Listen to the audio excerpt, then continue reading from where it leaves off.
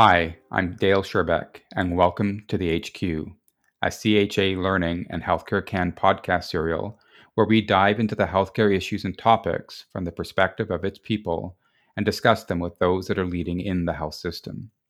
Together, we'll try to unpack these topics and learn what actions are being taken to innovatively solve them today. Over the past 2 years, we have been inundated with media about health and healthcare. During much of this time, it has focused on COVID-19, pandemic numbers reported daily, and ever-changing policies as our world and communities have grappled with containing the virus. But there was always another narrative running through this, about the impact all of this was having on our healthcare system, and indeed many of the policies that have been developed over the past 2 years have been presented in terms of how we can protect our health system and facilities from becoming overwhelmed.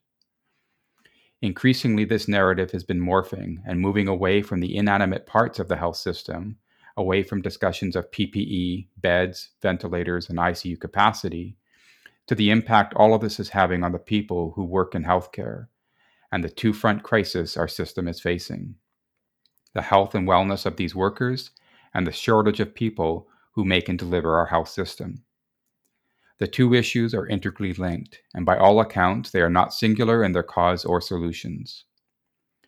Here on the HQ, I want to use this platform to look at things from different perspectives as we try to understand other facets that might not have been discussed. Consider, what is it like to be a healthcare leader during the pandemic? And when we talk about shortages of people, why are we talking about immigration and how it can help us out of this crisis within our own country? This is part 2 of our episode on the psychological wellness of leadership during the pandemic, where I've been speaking with Kristen Winter, Vice President of Human Resources, Workforce Optimization, and Leadership at Sunnybrook Health Science Centre in Toronto. In part 1, Kristen has shared very candidly about what it's like to be a healthcare leader, and especially a people leader during the pandemic, and the impact it has had on her team and the way she leads. Let's pick up the conversation with her again, where she answers the question about how she sees herself coming through this and back to normal. How do you see yourself coming through this, even personally, Kristen, taking care of yourself? Because I know, from stories and conversations that we've had, that yes, you're working there, evenings, you're on, on weekends, you're working on holidays, which doesn't make you a martyr, but it certainly makes you a human that's, worked a lot.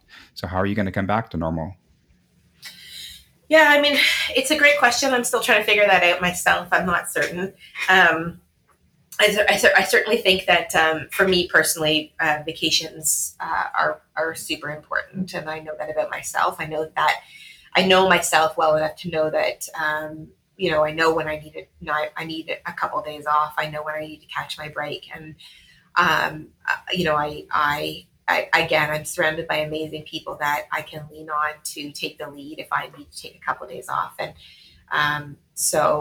I think, taking, I'll give you a really very specific example. I'm going to take Thursday and Friday of this week off, and I'm going to take a long weekend, and I'm going to do my best to disconnect as best as I possibly can. And my colleagues will be amazing and will be incredibly respectful of that. And I know that they will, that they have my back. So that's certainly helpful. I'm in the process of planning a vacation for August to get away for a couple of weeks, and hopefully, if all goes according to plan, we're as a family we're going to go away.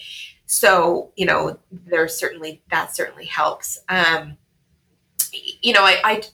try to do things on the weekends, where I may have to work for a few hours, but I am intentional about taking a break and going. I have a dog and we like to hike, so I take him for a hike for a couple hours. Again, sort of a 7-kilometer walk in, and I feel like, okay, like I had a bit of a break. My oldest plays hockey, and so getting out to watch her play, that's definitely a part of it for sure. Like just getting a break and putting my phone in my pocket and not looking at it for that hour and a half. It sounds so insignificant, an hour and a half, that's nothing, but it makes a huge difference in my opinion. And so for me, that works. But what I've really learned through this whole pandemic is it's not a one size fits all. And if my colleagues were listening to this, they'd laugh at me because they hear me say that all the time. But I think wellness isn't a one size fits all. So for somebody, it's meditation. For somebody, it's a podcast. Or for somebody, it's a book. or a puzzle or a walk or an exercise class or getting to the gym. It's going out for a dinner with friends. It really is not a one size fits all. And so I think the best advice that I have for people is to learn to know yourself and learn to know where you get your positive energy from, and where you get that positive energy, try to do as many opportunities to gain that as you can when you're not in the office or you're not at the hospital. Because I think that makes a huge difference. So whether it's, spending time with your kids or your parents or other family or friends or hiking or whatever the case may be, it's figuring out what brings, it sounds kind of silly or cheesy maybe, but figuring out what brings you joy and figuring out how to slate that into your day, or your week or your weekend or whatever time you have off, figuring out how to push that into your day. It's the whole tidying thing, right? About getting rid of things that don't bring you joy. Yeah. And trust me, it's way easier to say than it is to do. And I would say I'm a work in progress. I am by no means perfect. I am definitely a work in progress. If I'm going to be really honest, I love my job and I love what I get to do. And so sometimes what brings me joy is just pushing, a COVID policy aside and getting into something that's new, or a way to do, a celebration for staff or an award, or getting into something that brings me joy, whether it's, doing this podcast as an example. I knew that this would be something that I would thoroughly enjoy doing. So, so saying yes to things that bring me joy, even when it's at work. It's, like I said, I love what I get to do. So and I don't just say that, I actually genuinely mean that. So being able to do things that bring me joy when I'm here, I try to do as well. Yeah, well, it comes through for sure in terms of listening to you and your, your vulnerability. And I'm struck that, here I'm talking to a healthcare leader who also, effortlessly sort of moves into conversations about family and the other parts of your personal life. So would you say that, do you divide those two things? Are they two different parts of your life, or do they exist together all the time? I think they have to exist all together all the time, because, the way social media is, I have teenagers, so they text me all day long. I use the funny story in wave one. My son got a lizard as a gift, mainly because it was pandemic guilt, I think. But I resisted getting him a lizard for 15 years. And then on his 15th birthday, I was like, oh, just give him a lizard. And he texted me one day in wave one. He's like, Mom, I've lost the lizard. And I was like, it's 10 o'clock and I'm in Toronto and I don't live in Toronto. So I'm a 45-minute drive. I'm not getting in my car at 10 o'clock in the morning to drive back home to find the lizard. So I think they have to exist together. Because the kids have that ability, particularly when they were online for school, because they were at home. So they, would think nothing of just texting me because they're at home. They think nothing of just texting me and being like, you have to find my lizard for me. The lizard was found. It was in the cage. Problem was solved easily, just with a little bit of mom creativity. I told him to look a little deeper, and he did. And Rusty the lizard was located safely. But I think, they have to exist. And I think, in the same way, my oldest turned 16 during wave one of the pandemic. So it was okay, well, we're not having a sweet 16 birthday because we are in full blown lockdown. That was 1,000% lockdown. Nothing was open but the grocery store. And so it was okay, so how do we figure this out? And so, logging off my phone and disconnecting for 12 hours, which was a huge deal in wave one, to give her some sort of sense of a pretend version of a normal birthday. So yeah, they have to exist together. And I'm pretty transparent about that. I'm an executive, I'm a healthcare worker, I'm a mom, I'm a wife, I'm a daughter.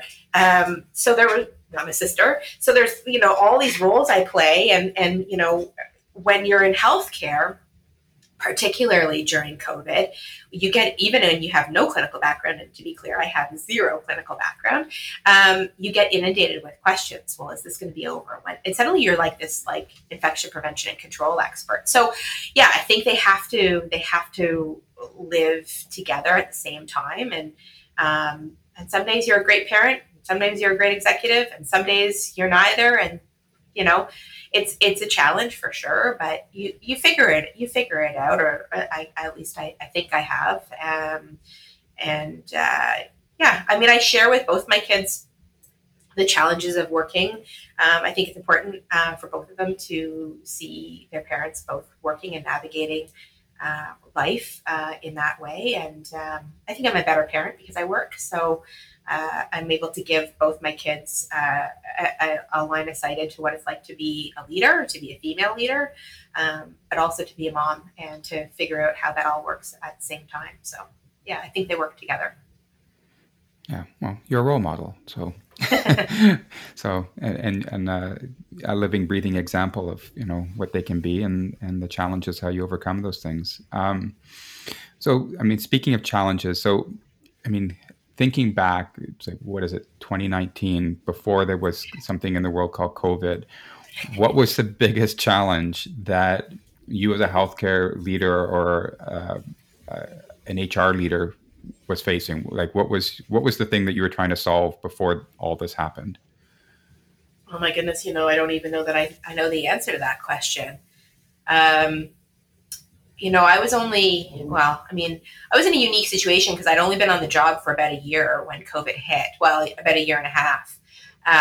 So I was still sort of, I would say, in a way, kind of finding my way as I had been an executive in another hospital, but a significantly smaller hospital. So I was still sort of finding my way into the structure of Sunnybrook and what the organization was and what it stood for, and navigating the complexities of having a very large portfolio.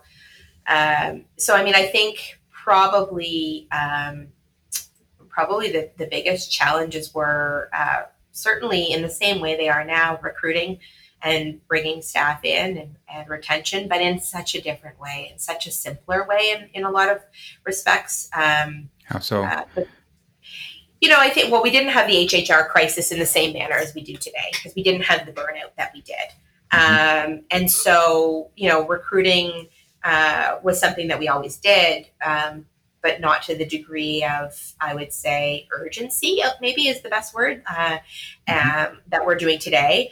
And I think back then we were back then. I mean, it was 2 years ago. It sounds like I'm talking about it's like 40 years ago. But I think in a way we did recruiting in a more traditional way. So we recruited people and we didn't think about things in a creative way. So as an example, we have sponsorships, and so the way it works is if a nurse joins our organization and they would like to they'd like to be a nurse in critical care, they apply to, and if accepted, they go through a sponsorship program where they get extra education and then they get extra mentorship so that they're ready to be a critical care nurse. And the way we did it in 2019, we ran so many sponsorships a year.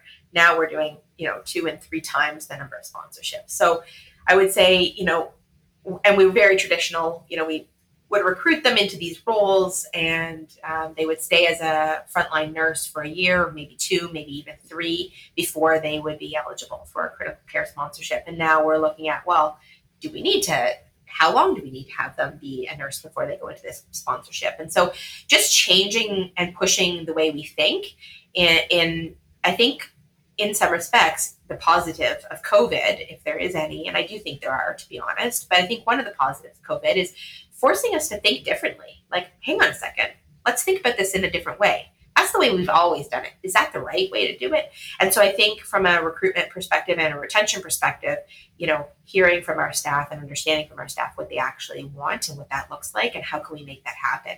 And I think we were a little more apt to just sort of say, well, that's how we've always done it. And I think there is no that's how we've always done it with COVID, because there was never a we've always done it that way, because everything was new. And so we've changed the way we think. And so now it's like, okay, let's think about this differently. Well, what about it this way? So I think, I'm reading a book called The Opposable Mind right now, and it speaks to exactly that, like thinking about a challenge in not a black and white manner, but in a way in which we can look at the problem and think and come up with a middle ground that appeases both sides, but thinks about it in a different way. So just thinking more creatively, I think, is probably the answer to that.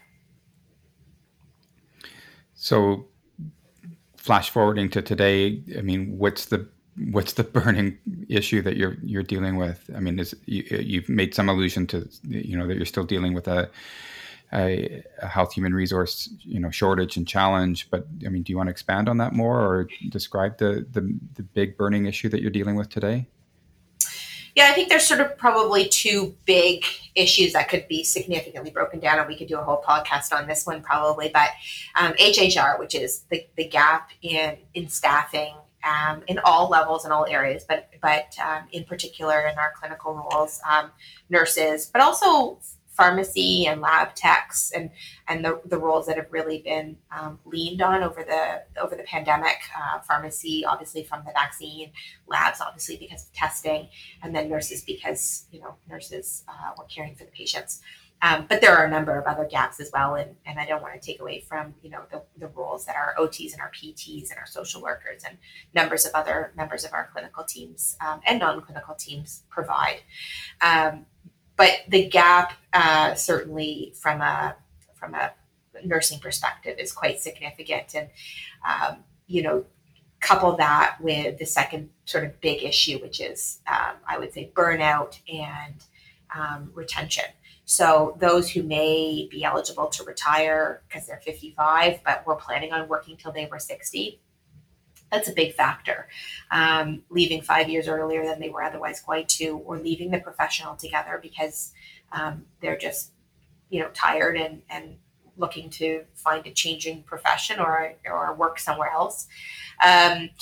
I think those are the two issues. So I worry about, I guess it's one big issue really, it's HHR, but I worry about the health and well-being of our people that are here. And I worry about how do we attract and retain attract people to this organization and then retain them, and what do we need to do, and it's funny, we talk about various ways to retain our staff, and I made a sort of offhanded comment that seems to have gotten traction, which is you can't build a retention plan on free coffee and chocolate, and you really can't. If I ever write a book, that's going to be a chapter in it.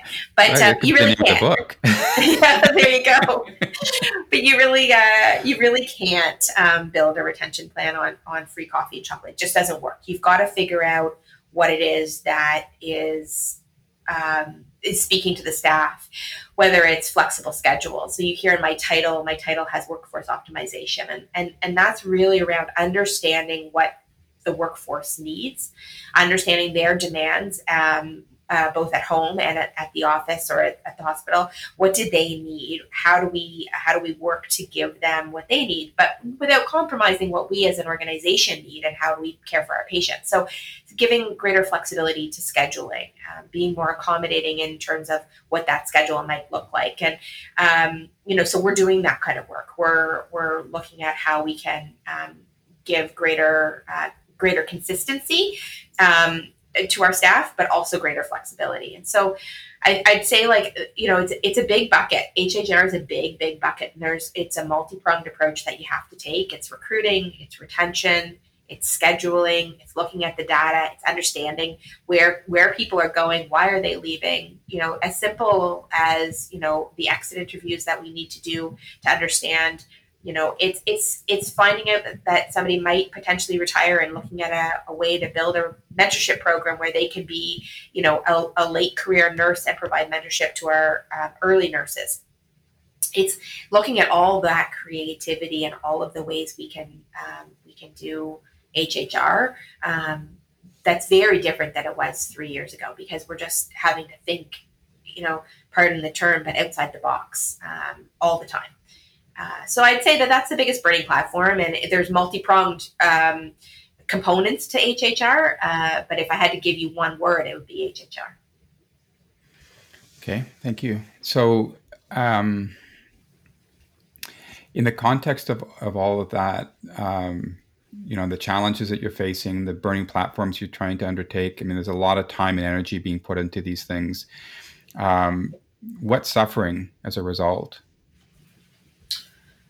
Oh, that's a great question. I don't know. I would say, truthfully, we're just doing everything. And so, I don't necessarily know that anything's suffering exactly, or nothing's dropped off. I mean, maybe what's suffering is our own wellness, and our ability. Like, I think about my HR team and their ability to, navigate working with our staff across the organization when we redeployed them and moving them from one area of the hospital to another when we did redeployment. And that was work that didn't happen pre-COVID, and so now it's happening. So what suffered as a result? Nothing. They just did other things. They did other stuff as well. I mean, we certainly took opportunities where we could to streamline processes to make things a little easier. But I don't necessarily know that I could pinpoint something specific that's suffering, other than I think maybe for me personally, maybe my lack of sleep. But I don't really know that there's anything that's suffering exactly. I'm not close enough to the frontline nurses on a daily basis to give the answer that they would maybe give. But from a leadership perspective, the only thing that I genuinely worry about is the health and well-being of our people. I mean, not the only thing, obviously. There's lots of things I worry about, but I would say that the thing that, when we talk about suffering, the thing that I worry about the most is the health and well-being of both our people and our leaders, and how do we make sure that they refill the energy pot so that they can be able to give what they need to give when they're here, but also equally as important when they're at home. So how does it express it in yourself personally? It's like, if you're tired, you're not getting enough sleep, you're not getting, your vacation, you're having to track down lizards and, at odd hours of the day. How does that come back to you as Kristen, and reflect itself in terms of your work or your relationships? I'm super conscientious about all of that. And I do have a tendency to just call things when I need to call them. So if I'm having a grumpy day, or I feel like I'm looking at something from the lens of an exhausted mind as opposed to a clear mind, I actually just own it.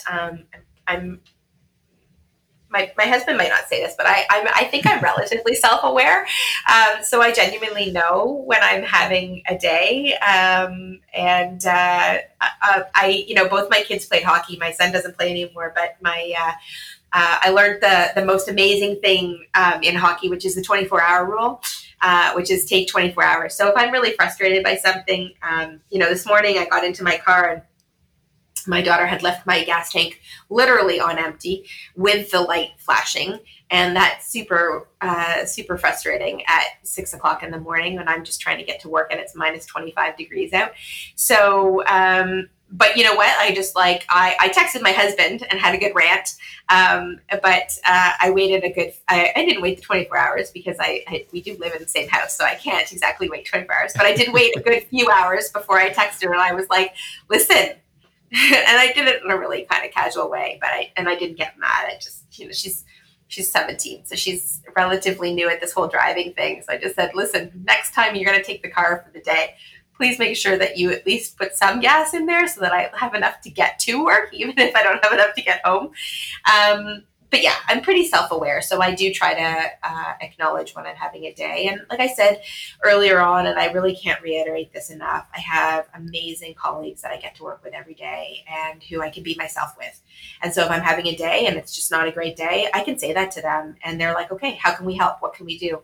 Take a deep breath, send me a funny joke or a tweet or whatever the case may be. Like, I'm really, really fortunate. I'm surrounded by amazing people, my family, my friends, my colleagues, both in this in Sunnybrook, but also I have really, really amazing colleagues in the health system that I can rely on, and I think that that's been super helpful and super important for me and for my own wellness and my own mental wellness for sure. Yeah, maybe we need a code Oscar or something that we can declare when we're having one of those days. But yeah, I think through a lot of what you've been talking about here today, and I've reflected on it as well during COVID, that one of the things that COVID has given us is the facility or the recognition for the need for connection and working together. That we can't do it alone, and not only that, we're interconnected because that's how the virus is spreading. So we really do have to work collaboratively. So I think it's great that you have a team that you trust with and have that connection with, where you can work together in this really, really positive, amazing way. So maybe just as we get set to close, then, Kristen, looking beyond the pandemic, what will we need to do to support leaders to get back to health? I think the best thing we can do is to make sure that we give them the space to take the time that they need, and whatever that may look like, and give them a sense of, for lack of a better word, I think permission. I think one of the things that I've done over the course of the pandemic is sort of own it. So I've said to my staff, look, like, leave early, or take that day off, or make sure that you've got some time, at whatever, at this break or that break, or I have staff, direct reports, many of which have very young kids, and so saying to them, and we're lucky in that, like, my immediate team, for example, my immediate team of leaders, we work in a situation where they're not caring for patients, obviously, so they have a little bit more flexibility in their calendars and their schedules. And although they work incredibly hard, there's some flexibility to, on Wednesdays, to leave at 4 to get their, kid to Taekwondo class. And so I think, that for me has been a big factor in giving people a sense of permission to, incorporate, as we talked about earlier, incorporate their personal life with their work life and figure out where the balance is. And I think that is a tremendous level of stress when you've got, competing, whether it's you've got elder parents that have to be cared for, or, small children, or in my case, teenagers that leave gas tanks empty. You've got to give them that, you've got to give everybody an opportunity to be themselves. So I think that's a big factor. And then you alluded to it, like, vacation is huge. We need to figure out how we can, give people the space and the time to not just take time off, but to fully disconnect. And we're really lucky at Sunnybrook because we are so big. And so while we are big and we are complicated, and that comes with a series of challenges, it also comes with people that you can lean on to cover for you when you take some time off. And I think that that's a huge factor. And so holding people accountable. So I did this last summer. I held each of my leaders accountable for telling me when they were going to take time off. And last summer we didn't have the COVID numbers. And so it was a little bit calmer, if you will, and a little bit more settled. And so I made sure that myself included, I made sure each of my members of my team was taking at least a week off. I myself took 2 full weeks off. We went traveling within Canada. I used it as an opportunity to teach my kids that Canada has more than just the province of Ontario. Mm-hmm. And so we went out to the West Coast, and we spent 2 full weeks out west, and I really disconnected. And I think, really just giving everybody, I think you role model that as a leader, but you also give people, when you role model it, you give people permission to not feel guilty about taking time off. And I think that that's vitally important. Yeah, we did the same. We went and saw the East Coast, but yeah, it's a place to reconnect in other ways. So it's really key. For sure. So thank you, Kristen. I really appreciate you taking the time with us here today. You've been so generous and so candid, and I certainly reflect on the adage that you can't really know a person until you've walked a mile in their shoes. And so I don't think that we can't help but learn and understand, I think, a little bit more about what it's like to be a health leader today, having spent here this time walking in your shoes and hearing from you. So thank you very much. And take care. Best of luck. Thanks. It was a pleasure. You've been listening to the HQ, and I'm Dale Sherback, your host. You can find this and other future episodes on the CHA Learning website, Apple Podcast, or Spotify. We'd love to hear what you think, so please follow us on our other social media channels. Thanks for joining us in this discussion today. Please join us next time.